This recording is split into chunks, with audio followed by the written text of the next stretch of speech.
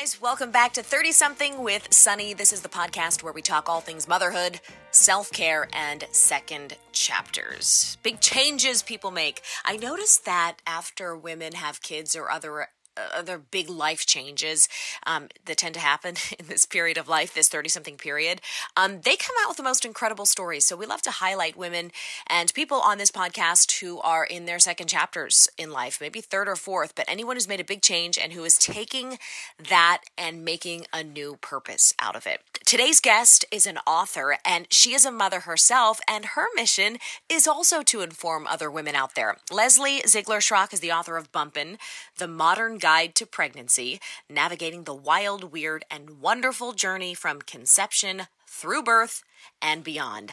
Leslie was so much fun to talk to, guys. This book is just very good practical advice. It breaks it down into details from planning on getting pregnant, trying to get pregnant, all the way through delivery and that wonderful fourth trimester postpartum period that we all like to talk about, which is, turns out is just as difficult as the other trimesters. So anyway, this book is thorough to say the least. Leslie spent quite a bit of time interviewing over half a dozen medical experts and experts in their field of wellness and self-care and child delivery and birth. And she took all of that advice and put it into one handy-dandy guide. And not only is she giving you the advice and the tips that those experts have, but she's also weaving in her own personal story to motherhood, which was not without challenges, serious challenges and very difficult periods. So I think you're going to enjoy, if you pick up the book, reading not only the practical advice and takeaways you can get from it, but her own story to becoming a mom, and it's intense. Leslie was a joy to talk to. We laugh a lot, and we had a few technical difficulties in the beginning of this episode. Like the podcast gods were not on my side in getting this working in the beginning. So, but we got it. And after we started rolling, it was all good. So I hope you guys enjoy this. I will leave you with this one quick thing before we dive into the interview. Bumpin' is so great because I think we've all been handed the same book or the same, I don't know, 2 or 3 books when we get pregnant since like the 80s. And people are like, here you go. Here is what's going to happen when you're pregnant. But things have changed, and we've all become better sharers since a lot of those books first came out. And what I loved about Bumpin' is that it brings a lot of personality into an otherwise, pretty serious topic, which is pregnancy and childbirth. You're going to love it when you pick it up. Again, it's called Bumpin'. Enjoy the interview with Leslie. I'll be back on the flip side to tell you more about where and when to pick up the book, but it is so good, and it was such a pleasure to talk to Leslie. Again, this is Leslie Schrock, author of Bumpin'. All right, guys, here we go. Leslie is on the show right now. Leslie is the author of Bumpin', The Modern Guide to Pregnancy, Navigating the Wild, Weird, and Wonderful Journey from Conception through Birth and Beyond. Leslie, thank you for being here. Your book is so thorough, and I love that you really take people through the experience of what it's like to try to have a baby, because as everybody knows, it's not just all of a sudden you get pregnant and 9 months later there's a baby in your arms. So tell me, what makes your book different from everything that's already out there? Yeah, I did not have an easy time the getting pregnant was easy, but the keeping it was another story. I really felt like none of the books out there necessarily spoke to me. They didn't cover the hard parts, and they also didn't actually cover the before and after of pregnancy. So, everything kind of picks up like you're pregnant, here's how to deal with morning sickness, this is how the baby is growing. And really, my goal in writing this book was to write a guide for families that includes, your partner, that really takes them through the whole process from the time that they decide to start a family all the way through the first few months postpartum, which, as you know, are a little weird and hairy and really no one talks about. So everything from how do you actually get pregnant? Talking about ovulation, which I'm always surprised that people, don't actually understand, through, how to plan for a baby financially, how to prepare your relationship, and, every kind of, bit and piece that I could think of and, experienced personally and also researched. I did a lot of, time in Reddit forums and, other apps and things that, people use to talk about all of the things. So really it's a combination of, my personal experience, which is annotated throughout, and then, everything that I was seeing from friends, the internet, media, other books. I own like 50 books on pregnancy now. So I really just tried to both cover everything and only cover the things that are pretty universal for people or very, very common. Yeah, I love that you weaved your personal story throughout. And like we said, it does take you through preconception to conception, pregnancy, and beyond. And in every chapter and every stage, you're very vulnerable and open about your own journey, which, as you said in the beginning of your book and alluded to in this interview, was not without challenges. I wondered if you could tell us about your experience actually, getting the baby that you dreamed of, because it was not easy. It was not easy. And honestly, everything that could have gone wrong kind of went wrong. So it took 3 pregnancies to get my son here. The first was a fairly early miscarriage, which was, it was tough. But once I started talking to friends, I realized that every single person I knew had had a miscarriage. It's incredibly common. The second time was a little harder. It was the hardest thing I think I've ever gone through in my life, actually. We found out at genetic testing that we had trisomy 18, which is a fatal condition. Very few babies even make it to birth.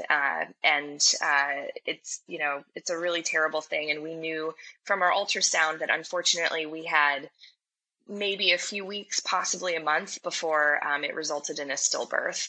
And so, although medically speaking, it was not viable, and it was, not so good for me to continue, we had to make the call to terminate, which was really a decision that, terminating a wanted pregnancy for medical reasons was not something that I ever expected to deal with. And so we went through that. And at that point, my husband and I just kind of said, all right, we're going to just let go and we're going to let this be and we're going to do our best, but we're not in full control here. And we've got to just relax and give ourselves some space to grieve. And so we took about 2 months and then we got pregnant with my son. And that was great. And my pregnancy actually was pretty easy, all things considered.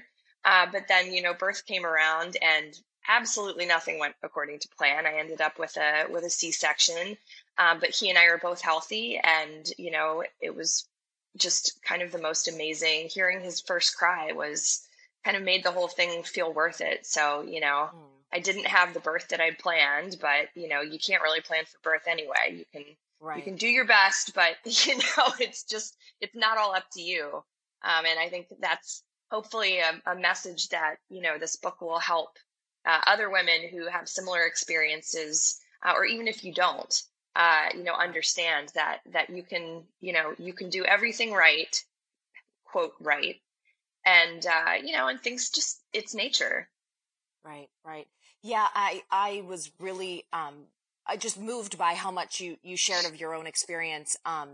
The whole weaving in of the mental difficulties and the emotional difficulties of trying to get pregnant, keep a pregnancy, and have a baby are a big part of this book. And I agree with you that that's something that not many manuals on pregnancy, or not manuals, but books on pregnancy cover. And for anyone else out there who is trying and maybe in the midst of realizing that lesson, because I think you hit the nail on the head when you said that is, to me, that's the biggest lesson of motherhood, is that I'm not really actually in control. And it makes me batty. I'm like, wait, I'm supposed to be the one. But you, the underlying theme is that, it doesn't it though? You're like, oh my God. The underlying theme though is, oh, I'm sorry, yeah, go ahead. No, it's the best. It's the best preparation for parenting, because that little human, man, they come out who they are, and you can do your best and you can do everything in your power to shape them. But they are who they are. It's unbelievable. It's such a neat thing. But yeah, you're not in control, and it's good to prepare before they come out.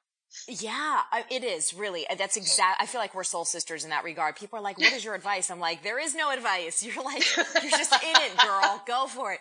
What advice though do you have? Because until you experience something, whether it be a miscarriage or the difficulty of realizing that you're not in charge, and do you have any advice for moms who are or women who are in the thick of it? Because it really can feel like the world is ending. Yeah, I mean, look, I get it. I went through it twice. I went through birth not going according to plan. Breastfeeding was a mess for me because I was really anemic in the months after birth because my C-section was a little hairy. So I get it. I was, disappointed, but ultimately very happy because I ended up with a healthy baby eventually. It took 16 months from the beginning of it. But coping mechanisms for me, I have always really enjoyed being active. And so, for me, it was making time as often as I could, even if it was just like a walk around the block or like in those last days, a waddle, just to get outside and just get some fresh air. I have always been a huge advocate of therapy. Now, whether it's you go in person and you lay on someone's couch and you talk about your mother or whatever it is you want to talk about, I think there's great power in asking and accepting help. And I think that's an easy way to get started. I am the worst at that, actually. I am the worst at asking for help. So it was kind of a big deal for me. I think we all are, and it's like kind of a universal trait as a woman. We're used to like taking care of stuff, and there are just some moments in life where you just need someone else's help. So one of the things that I'm a big advocate of is therapy, whether in person or telemedicine makes it possible to have on-demand options from anywhere. You can do it by phone, by Skype, through an app, whatever, and really get that help and support that you need. So I think that that's a big one. And then, I am very, very blessed to have wonderful friends and family who I had to learn to talk to when things were not going my way. So that was also great preparation for parenting because it's not a thing you can do by yourself. So yeah, those are my main things. And it's, listen, like therapy, I think gets a bad rap because everyone just assumes, oh, well, it must be for depressed, mentally ill people. And it's just not true. It's great for life transitions. I think it's also really good if you and your partner want to talk about, who you want to show up as parents. And talk about your relationship and how to communicate. I think that's a huge thing that no one talks about, is that, especially for men, over 10% of men report postpartum depression. It's a huge transition for them as well. And I think that we do a very poor job of both integrating, partners into the process of pregnancy in general, and also just kind of telling them what to do so that they feel useful and that they can support, the birth parent as best they can. And I guess you're definitely not the only one who's experienced this, but you do touch on your mental state through, like I said, through conception and through your miscarriage and all of that. If you were to advise anyone preparing physically for that time too, because I have some listeners who are just ready to sort of embark on this journey, in addition to practical advice and things they should be doing to prepare their body, would you suggest too that they try to get into a certain mindset as far as, like we said, accepting yes. what's to be will be? Is there even a way to really do that? I've always been terrible at meditation. I try, but I'm just not so good at it. I think exercise is kind of my form of, mindfulness and connecting to my body. So that's kind of the way that I do it. But yeah, I mean, look, I think there are things that you can do to prepare your life and prepare your body and prepare mentally. I think that, you can go to the doctor, get a preconception checkup, just make sure everything's kind of fine. You can, start to really eat in a clean way. You can eliminate all of the stuff that, like if you're a smoker, like you should definitely stop. Even marijuana use, even CBD use, it's not really a thing you want to do during conception. So these are all just kind of small things that you can do to help. But, the best advice that I give to friends actually is during conception, just really try not to obsess. It's so hard. I know what I'm saying right now is incredibly difficult, but by the third time around, like Nick didn't even know when I was ovulating. I was just like distraction city. I wouldn't even tell him like, hey, look, this is the money shot. This is probably the one. If it's going to take it, this is going to be the one. I tried to stay busy doing other things so that I wouldn't obsess about it too much. And, and then I told Nick about it when it was when it was a go. But, the first two times it was just very, I think for all of us, it gets a little bit like a job. It can, especially if if it doesn't take the first time. We got really lucky. It happened very fast for us. But even, after doing it successfully twice and not having it work, really, I found the most helpful thing was just to continue to live the rest of my life and really just not make it the focus of every single day.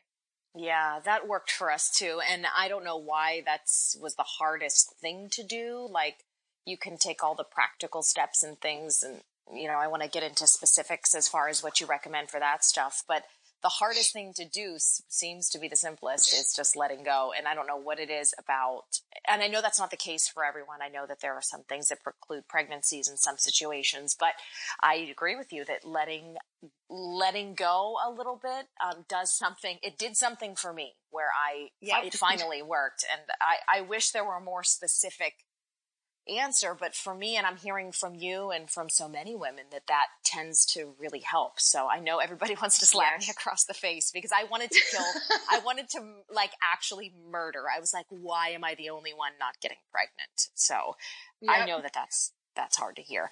What were I love getting specific on, things and products that you might recommend. I don't know what you can directly recommend per se, but if there was a prenatal pill or anything that you were doing in your diet in particular that you thought was helpful during preconception, could you share that with us? Yeah, so I think there are a million diets, and I kind of wrote about this in the diet section, especially with pregnancy, because I started going down the rabbit hole of like, okay, like, is there a pregnancy diet that is the diet? And even with preconception, I think the basics apply. If it comes in a bag or a box, try to minimize it. I'm not a fan of like the no carb at all thing, especially once you get pregnant. I think that's, a really tough thing to maintain. But, whole foods, things that come from the produce section, a really nice mix of vegetables, protein, choline, fish and eggs are great. Just, kind of eat the way that you think you should eat anyway. But don't beat yourself up too much either, because I think we have this obsession with doing it quote unquote right. And the reality is there is no right diet for everybody. But I think it's a matter of like, try to do your best, eat as clean as you can, cut your alcohol consumption as much as you can. A glass of wine here and there isn't going to kill you, but just try to keep it minimal. Coffee, same thing. Like, actually, caffeine is fine as long as you don't drink too much of it. So I think also making these kind of sweeping changes that feel so important and can become so obsessive is another thing that we kind of do wrong during conception. I think that contributes to this mental state issue that I was talking about earlier, which is like, there is no right way. Lots of people who are unhealthy get pregnant too. You should just try to do your best to eat healthy foods. So, processed stuff is not a thing. And then I think also trying to find like some more peaceful, like preparing your body. One of the things that I'm sure we'll probably get into it later, but one of the things that I think is really helpful is starting to understand, your pelvic floor, which is not an area of the body that anyone ever talks about really, but over half of women at some point struggle with pelvic floor dysfunction. And that can be anything from, incontinence to pelvic organ prolapse, which is quite serious. And so I think like a very tactical thing you can start to do is, work exercises into kind of your life that help. And it's not just Kegels. It's also, I actually outline a couple really easy things in the book. One of my favorite is the elevator. So we can get into all of that later maybe, but I think that's actually also a really important thing. It can help you have a much more pleasant and successful pregnancy, and then recover much more quickly too. What prenatal vitamin did you like? Because I hear some people say that theirs made them nauseous. What worked for you? Yeah, so it's the iron and prenatal vitamins that usually does that. And I took like this crazy pack of vitamins, and I actually don't really go into brands in the book just because what works for me doesn't necessarily work for everyone else. But anecdotally, N of one over here, I liked the Metagenics pack because it had omega 3s, it had a choline boost. It was like 5 giant horse pills. So I took it every day. Yeah, I mean, it was pretty intense, actually, but I liked it a lot because it just had the whole kitchen sink in there. There are lots of great brands. I think it's just really, if you do struggle with nausea, take it at night or take it with food. Those are the kinds of tricks. Take it right before you go to bed, or take it with a meal, and that should help mitigate those effects. Let's talk about pregnancy itself. You have this great quote in the first trimester chapter where you say, sometimes pregnancy feels like an amazing magical cruise gliding toward the destination of your dreams, and other times it feels like a hijacking of your body, your mind, and your freedom. To which I said, amen, sister. It's like motherhood. Sometimes it's dreams, sometimes it's a nightmare. What was your biggest physical challenge during pregnancy? Oh God. Acid reflux. It wasn't even a physical. I mean, on the physical side, like I had like a torpedo belly and my pelvis kept getting stuck. And so that was interesting. It's why I'm a big advocate of foam rolling and myofascial release, because there would just be days when like my body just would not turn in one direction, which was really bizarre. Oh my gosh, that's crazy.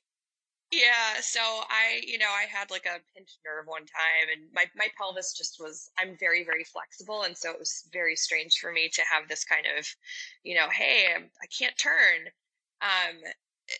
But for me, really, like the biggest physical issue was, oh my God, I had acid reflux from the beginning all the way through probably my first 2 weeks postpartum, which just meant it was really, really hard for me to eat any amount of food at one time. Like I had to just eat small meals throughout the day, and it was a struggle. Like there were lots of things I couldn't eat. Savory foods made me want to barf. Fish made me want to barf. And this is what I'm saying about the diet, especially once you get pregnant.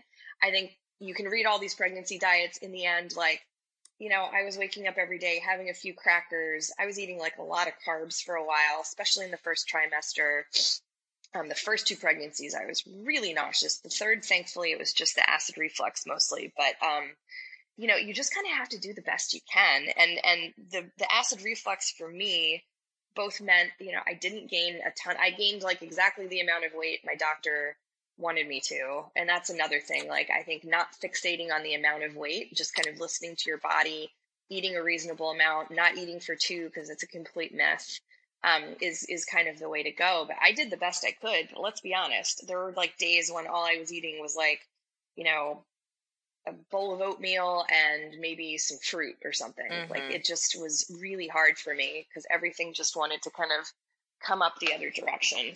Did you ever try apple cider vinegar for that? Because I remember having just a very short bout of that, like acid reflux pregnant, and I tried that. I think it worked for me, but I can't recall if that was like something I made up or like, did you ever try that? No? Okay. I did.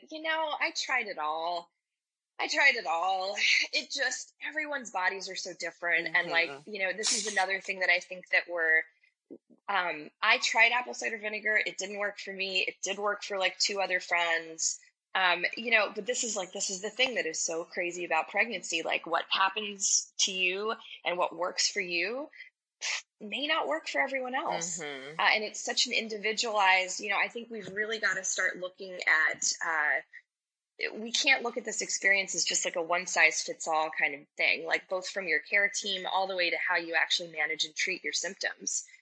It's just so particular. Like all 3 of my pregnancies were actually quite different.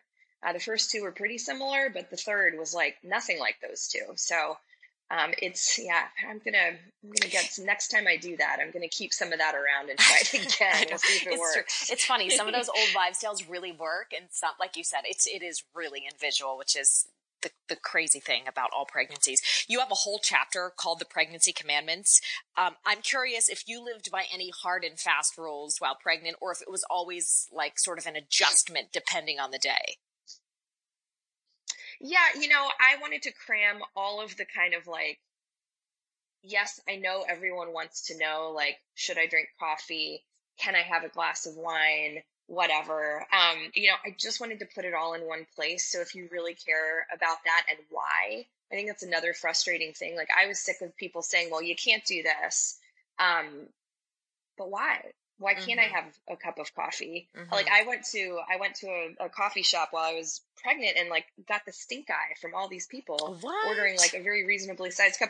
Yeah. Oh, girl, I got the stink eye from all kinds of stuff. By the time I went to 41 and a half weeks, and by the time I hit about 40, Nick and I went and had sushi. We went into this great sushi restaurant. I had omakase. I was like, come on, dude, it's time for you to make your appearance. But you wouldn't believe the reaction I got from people. Like, because I had this giant belly and they're like, what are you doing in a sushi restaurant eating sushi? Oh my gosh. Like, there's nothing I'm going to do to this kid at this point. Like, he's baked, man. He's overbaked. That's insane. That's like, vacate my uterus. I feel like that is like, could take up an entire chapter too, is judgment when it comes to parenting. And I mean, oh yeah, it's real, people. I mean, and you know this too, after you have the baby, there's lots of opportunities for people to judge how you're raising them, from how you feed them all the way through when they get older, they're disciplined. So let's just put that out there, that we don't need any more judgment, right? Yeah, no more mom shaming. No more mom shaming. And it starts in pregnancy. You'll get used to it.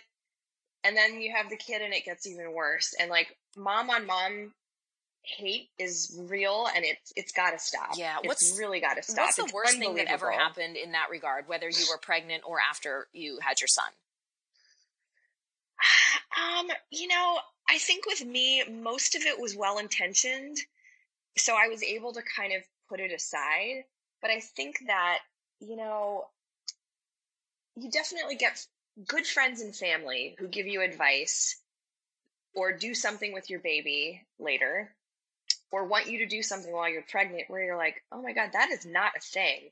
And you realize that generationally, our parents did things quite differently than we did. What worked for them and families, and this is like a great lesson too, right? Because like, we're all kind of okay. The way they hold them, the kinds of things they park their kids in, all of that, like, that was very different, 20, 30, 40 years ago. And so what is the worst thing? I mean, I'll tell you, like, one of the weirdest moments I was at the gym. I did, because I was writing the book, it was actually really great. I got an excuse to try everything because I really wanted to be able to write about it from kind of a first person perspective. And so I was at my gym, and one of the other trainers came up to me and just started rubbing my stomach. What? And it was kind of the first time that it had happened. Oh, like the touching of the bump. This is a very, very common thing. And I just remember thinking, like, I don't really know you, and you're like touching my body in this way that I'm not. It was like it was a dude. Ooh, so I was like, okay, like thanks, but no thanks. And then you realize, like, you're kind of like public, like the bump is kind of public property in some weird way, like societally. Like, I kept thinking, like, would you do this to me if I wasn't pregnant? And I'm not weird about physical boundaries either. It just was such a strange moment. And then you get kind of protective because you're like, that's my baby, or you're touching my baby. I don't know what's going on. So I found the whole like touching without asking permission thing to be quite strange at first. And then I kind of got used to it, and then I kind of had responses for people. Yeah, so, what did you say? I'm curious. That was maybe I would just, if I saw them coming in, I would say, oh, you'd like to touch my bump? And they'd like kind of back off for a second. I think like realizing that it was about to happen and then kind of taking a step backwards and just like acknowledging what was about to happen makes people think about it. But like, it definitely happened a lot with older people. That one isolated incident was kind of the first and only time that happened, because I learned to see it coming. So, but I think just kind of acknowledging like, oh, you're about to touch my body. Yeah, would you like to ask? It sounds so weird, because to hear you say that, you're like, oh my God, I would like, literally have a physical response to that. But for some reason, when you're pregnant in the public domain and are out and about around other people, there's something that really draws people to that. It really is a special thing to see. And I think people just get so excited, but I think that's a great approach. Like, it is, because it's not overly, aggressive at all. But it's just making them reconsider, oh, you're about to put your hands on my body. Maybe we rethink this because this is kind of strange. Right. And you don't want to be mean because it's always so well-intended, Sure. It's never like anyone wants to do harm to you. It's like they think it's good luck or they would just want to feel it or whatever. But but again, like it's all part of this, this huge transition you go through personally and physically that is just kind of on display for everybody. Mm-hmm. And it's very strange. So what products or rituals or things did you do to pamper yourself while pregnant? Because you have mentioned, and I know I had this experience too, there comes a time when you just get physically uncomfortable. So what did you do to keep yourself comfortable and happy as your body was changing? So I have always been a huge fan of baths. So I took a bath pretty much every night that I could. Epsom salts were great. They really helped kind of, at least give me the placebo effect of feeling like, my body was draining itself of all of the fluids and all of the things that had accumulated during the day. So I took baths constantly. I love a good Korean sheet mask. Those were great because they just made me feel good. I also, frankly, just like the act of putting moisturizer on my body and my legs and just like rubbing it in, just like a really nice creamy moisturizer and, flushing out my legs, like flushing my lymph out a bit was really, really nice. And it's like a thing that, doesn't cost much. And it's just a thing you can do like after you get out of the shower. Was great. Foam rolling was another one. It kept my muscles, loose and kept the tissue quality pretty good. I think it really helped me not have like a lot of back pain. I did CrossFit style stuff until I was 41 weeks. What? I obviously had to modify a lot. Yeah. Oh my gosh. You had to eliminate squats at some point, right? Like anything that like had you going too low, right? Well, so I couldn't, squats are actually great to do up until the time you give birth. Are they? So I couldn't do like, yeah, they are. I wouldn't do like weighted squats. It was like air squats. Oh, okay. Let's be clear. Okay. I wasn't like pumping iron here or doing any, I think CrossFit kind of gets a bad rap. There are a lot of movements that you can do, modified things where, it doesn't put pressure on your belly, but like squats are great. There are certain ab exercises that are great. So I kept, let's just for the sake of, simplicity, call it like strength training. I actually continued to do strength training and Pilates until I gave birth, basically, because I was at like 41 and 3 when I finally gave birth, but it kept me sane. It kept me moving. It was great, but that was my kind of coping mechanism because, remember I was pregnant for like 5-6 weeks, miscarried, got pregnant again 2 weeks later, didn't know that I could get pregnant that quickly. And then, was pregnant for about 12 weeks, 12 or 14 the second time, and then had a 2-month break. And then I was pregnant again. So like, I didn't have a lot of time to like recover or enjoy not being pregnant or get off of the hormonal roller coaster. So really like even just taking walks, staying kind of up on my feet, even on days when I really didn't want to. And there were tons of those days. I always kind of felt better after I did whatever the activity was. And so I just kept doing it. I would just drag myself outside, even if it was a walk around the block. And then I'd say, that was worth it. Wasn't that fun while I was doing it, but I feel better. Yeah, I will say, and I've talked about this before too, you can have tremendously different experiences, like you said, pregnancy to pregnancy. And I found that I did things a little differently with all three of mine, but I have to like just totally agree with you when you say that remaining active, there's something about it that like maybe it's just completely mental, but my body did feel more resilient as well. Like in the postpartum period, I feel like it did something to really boost my energy and keep me stronger. So I know that's like super annoying to hear because people are like, oh my God, like I'm ready to throw up. I don't really want to be told to go work out, but it does really help. So I love hearing other moms say that because I think that that's huge. Yeah, absolutely. So what about and I mean, look, like I had horrible, well, I think we've got to eliminate the word plan from our vocabulary and just consider it preferences, because there is no planning for birth. You can plan all day long and it doesn't matter. I think, listen, the best thing you can do with birth is go into it with a set of desires and things you would like to do. These can be everything from, having a doula or a midwife at your birth, non-medicated pain management options, your own hospital gown, if you want that, your own clothes, a yoga ball, going in the tub. But in the end, you do not have control over how that birth is going to go. Mm-hmm. All you have control over is your attitude and, calibrating your expectations properly. So, I have a whole in the book. It was an interesting thing. So I worked with a doula team to develop my own birth preferences. But, I kind of based it off of what we did, and then a number of other folks that I interviewed. I interviewed over 20 people for this book, by the way. This is not just my opinion. It's, doulas, acupuncturists, therapists, midwives, OBs, lactation consultants, like the whole kitchen sink of people, which I think is another really important thing. Like, we don't have to have this one size fits all approach to pregnancy care. And the same goes for childbirth. So, when you start to ask yourself questions about, what you might want, if you do want an epidural, if you don't want an epidural, if you think you'd like to consider, like most of the time you labor at home for quite a while before you ever go to the hospital, think about what you might want around you at that point. And I think that's where I had some fun personally. And actually, even just in writing this, you might not be able to control what's going on with your body, but you can certainly control if you're listening to music, if you maybe have aromatherapy around, if you want to do it in your own clothes, things like this that make it feel, even if you do end up at the hospital, or when you end up at the hospital, which most people, over 98% of all births in the US are in the hospital. So, more than likely that is where you will end up.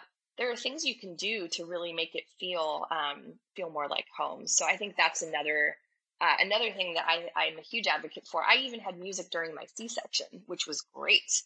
My team of doctors was like very on board with it, and it gave me something to focus on.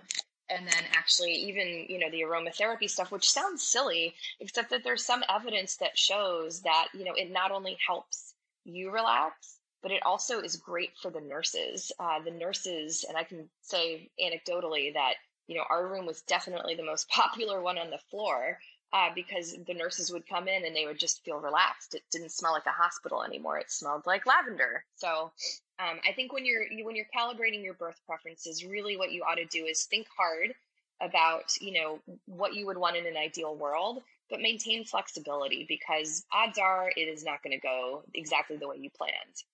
Well, yeah. I mean, it didn't for me. I know that, reading your experience with a C-section. I was a 34 hours of labor emergency C-section mom as well for my first child, my son.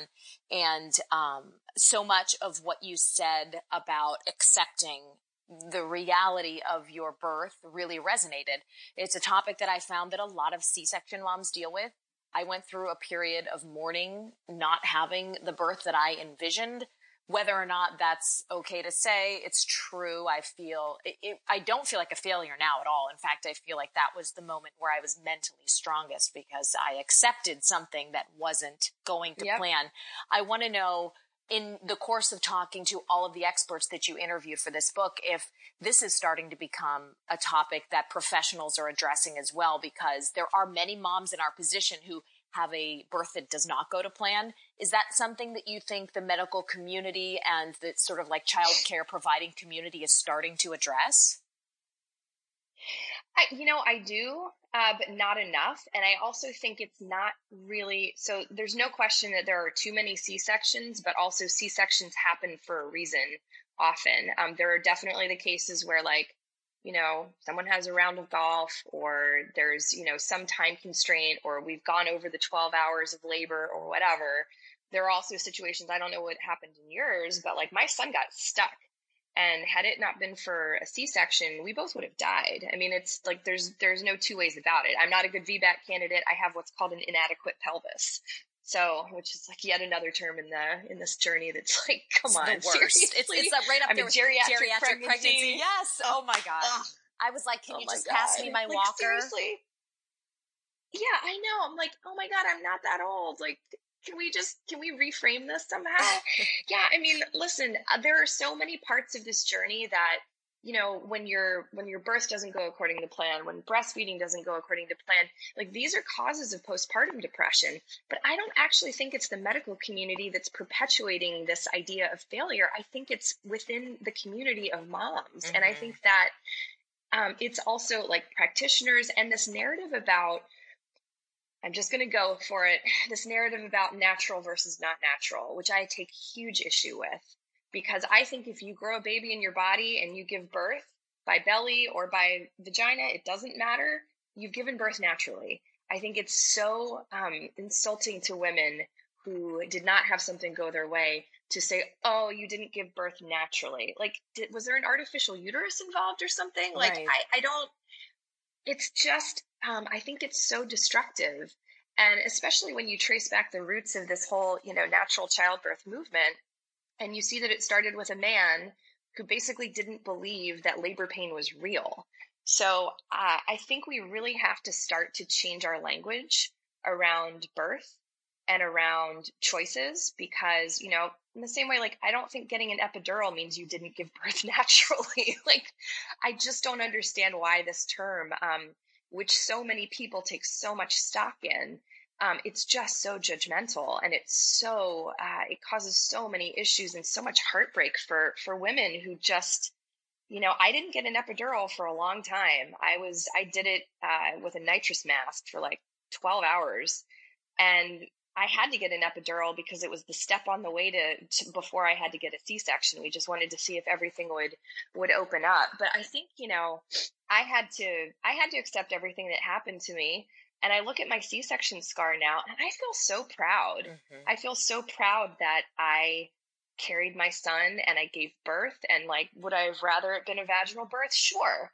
But you know what? Like, he's healthy and happy and thriving. And I see that scar and I think I earned it.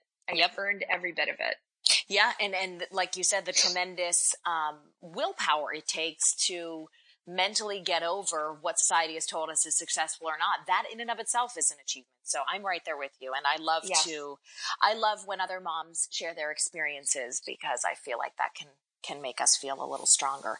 You cover the fourth trimester pretty extensively in your book too, which is a phrase, I should say, that's gaining a lot of popularity, and for good reason. It explains that, period of several months after the baby's birth, when mom and baby are both kind of getting used to their new world. So what did you want to address most? What was the topic of concern or issue that you really wanted to dive into when talking about the fourth trimester?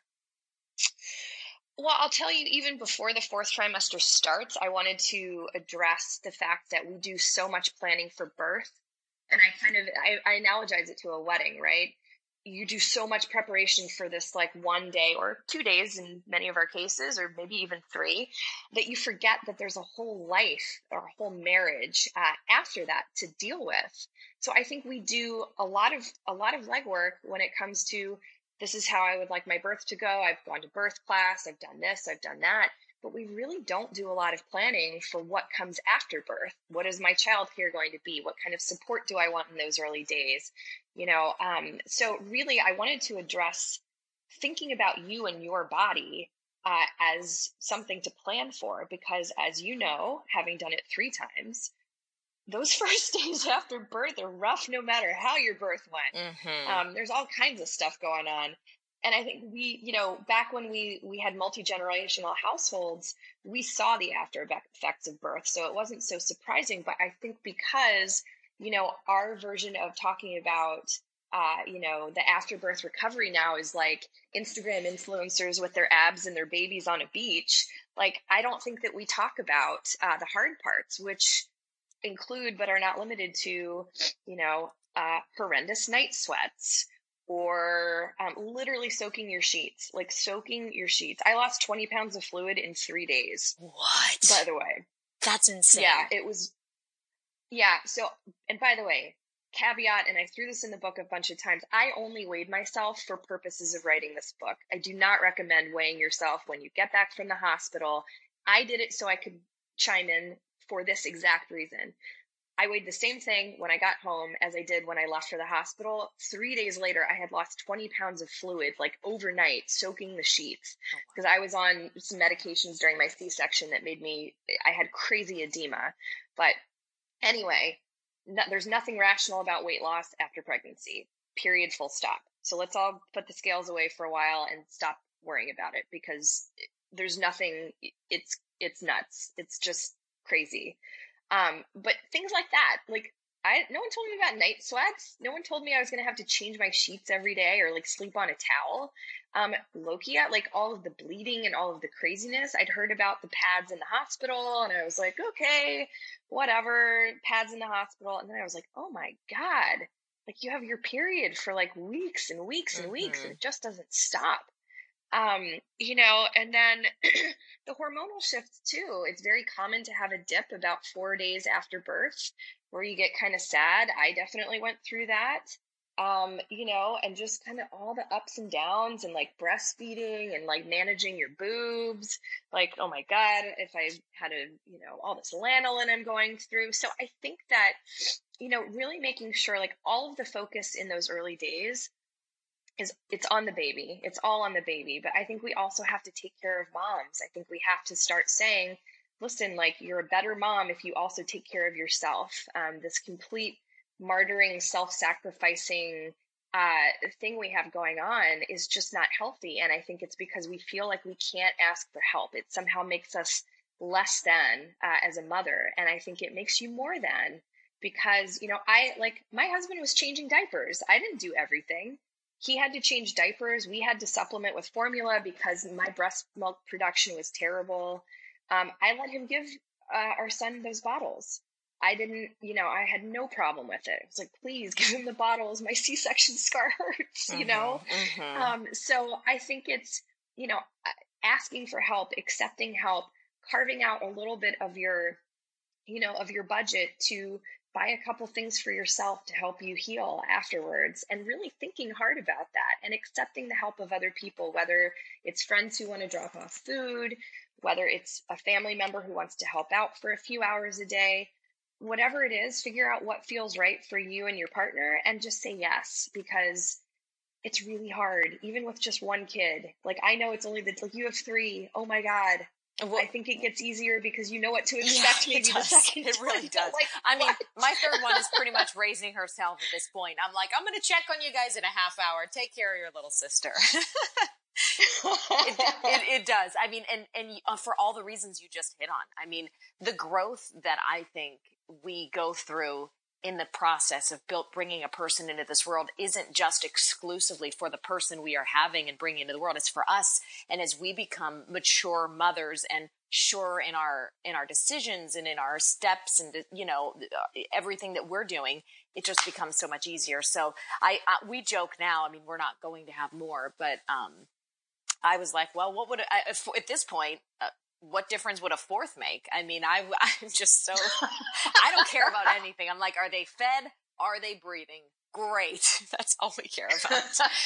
but I mean, and that's what I love about your book though. It really, I mean, it brings to light the fact that this is a multi-dimensional experience. It's not just, okay, you have a baby and then when the baby's here, you're the same person. Everything changes. And like you said, every person's experience is different. So it's so good to hear from, I know that you interviewed people in different sort of categories in every chapter. And it's really great. You can tell that you've done that because there's different viewpoints represented, which I think is just totally necessary. Thank you. That was the goal. Yeah, it's great. I mean, there are books out there that are one person, point of view experiences, and those are great too because it's really great and interesting to see how people experience this.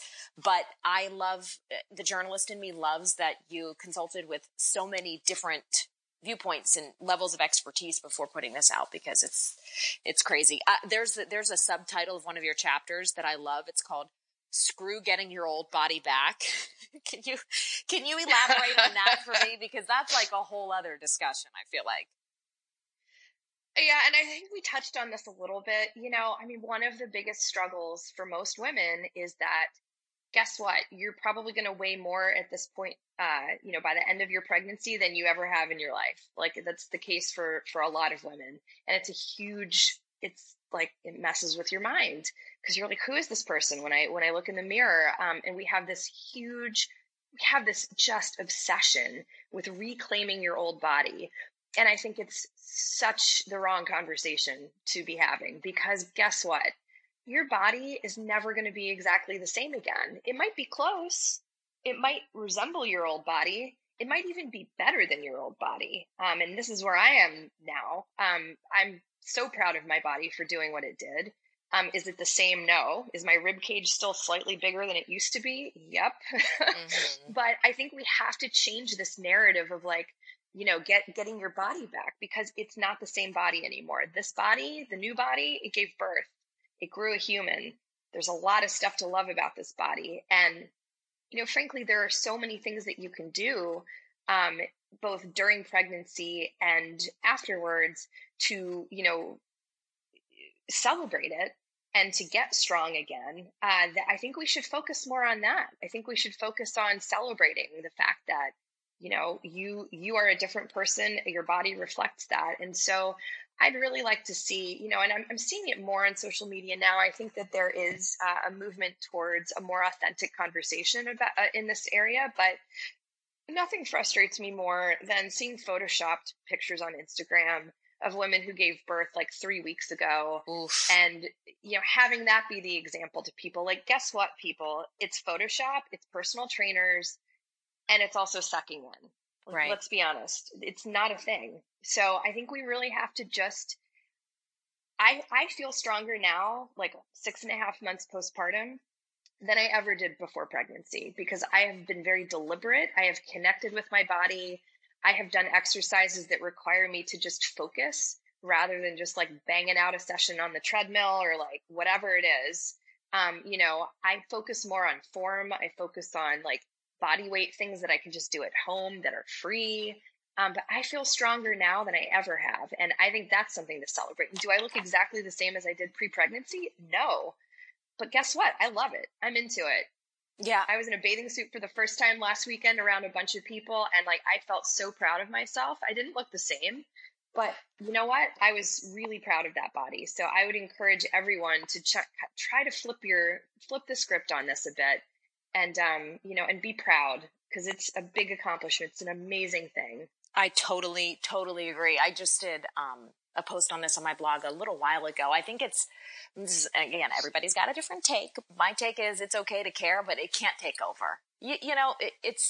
There's a difference between, like you said, self-care, working out because that's what makes you feel good, and then working out or striving to be something that you see somewhere else. If anything, motherhood teaches us more firmly to live in our bodies and our own existence than ever before. And that's like the thing, you can't get away from, yes, like you said, the C-section scar or the subtle changes of your, your silhouette, or things that have changed in the way your body responds to things. Those things are going to stick around. But I loved, yep. I love that, hearing or seeing that written out. Screw getting your old body back just made me laugh out loud, because I'm just like, yes. Well, and one quick condition, actually. So a lot of people don't know about this, but I wanted to briefly mention diastasis recti, which is the ab splitting. It turns out you can actually rehab that pretty easily with pelvic floor therapy. So if you have had a baby and you still have, a split in your abs, or perhaps you haven't had your baby yet, see a pelvic floor therapist. There's a chapter in my book about it. There are exercises that you can do at home. If it's serious, you definitely need to get in to see someone. Insurance will cover it. If you have insurance, it's just a copay, but that makes such a big difference. I found my pelvic floor therapy work really helped. Both, I didn't experience incontinence after birth. I was in labor for a long time. He had descended pretty far down there. So there was a lot of pressure on all of my organs and everything. But I did not experience that stuff. And I made time and took time to do pelvic floor therapy to ensure that I didn't have any of that ab splitting. Mm-hmm. So that's another thing to look into. If you've struggled with it and you don't know why your abs don't look the same, diastasis recti, pelvic floor therapy, do it. Love it. Love these specific tips. Okay. So one final question before we let you go.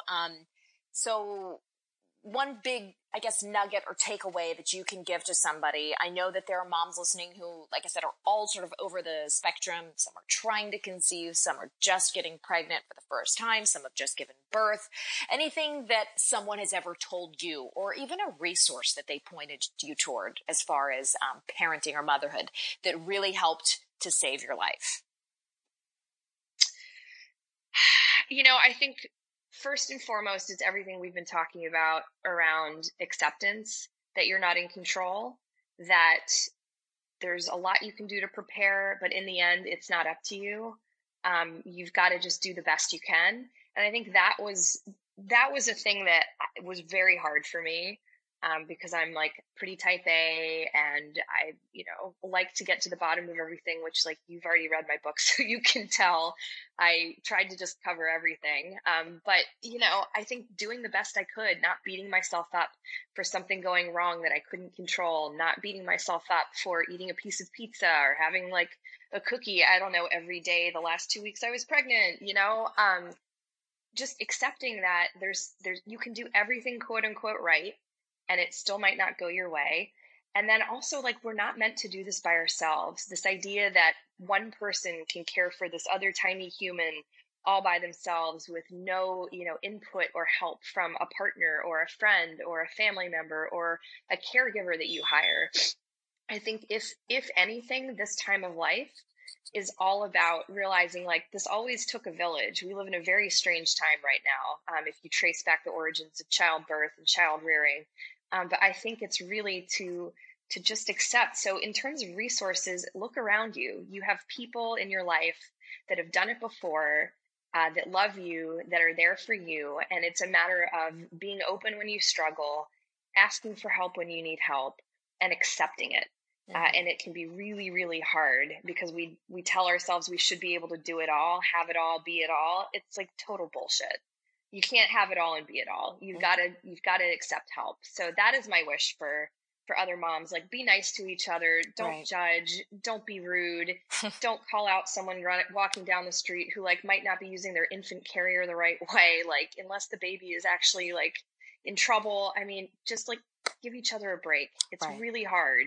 And we're like each other's best advocates. So I think that's what I want.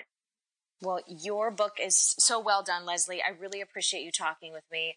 I doubly appreciate you bearing with the 35 technical difficulties it took to get, that's not an exaggeration, to get this interview done. So truly, thank you for your patience. And let everybody know where they can pick up a copy of Bumpin'. Yeah, so you can visit bumpin.com actually, or it's on Amazon, Barnes & Noble, IndieWire. It's in a bunch of bookstores. Amazon's probably the easy one, but yeah. And if you have questions or feedback, I'd love to hear from you. You can contact me on my website or find me at Leslie JZ on Twitter or Instagram. You are the best. Leslie, thank you again so much for your time. Thank you. Thank you guys so much for listening to this episode. I had so much fun with Leslie, and God love her, she really stuck it out through like the 50 technical difficulties I had in getting that interview going.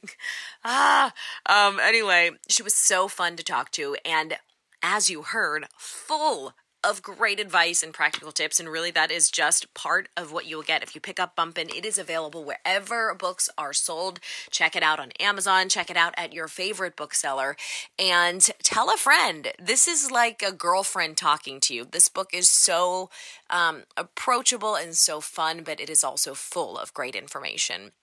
And thank you guys for listening to this episode of 30 Something. Our community is growing here, and I'm so happy about it. If you guys get a chance, I would be so grateful if you would take the time to leave a rating and review. I know it doesn't seem like much, but those little things help this podcast to get to the people who might enjoy it or find it useful. So if you have a minute to do that, I would be so grateful. And shoot me a DM on Instagram if you do. I always love connecting with people who leave a rating and a review. I am known to drop a goodie or two in the mail for people who take the time to show their love. So thank you guys for listening. You can follow me on Instagram at Sunny Abatta, SONNI. ABATTA for more daily tips and stories, and sunny.me is the blog where I update weekly with more beauty and motherhood tips and all kinds of fun stuff. Thank you guys again for listening to this episode of 30 Something. I will see you next time with more goodness. Bye, guys.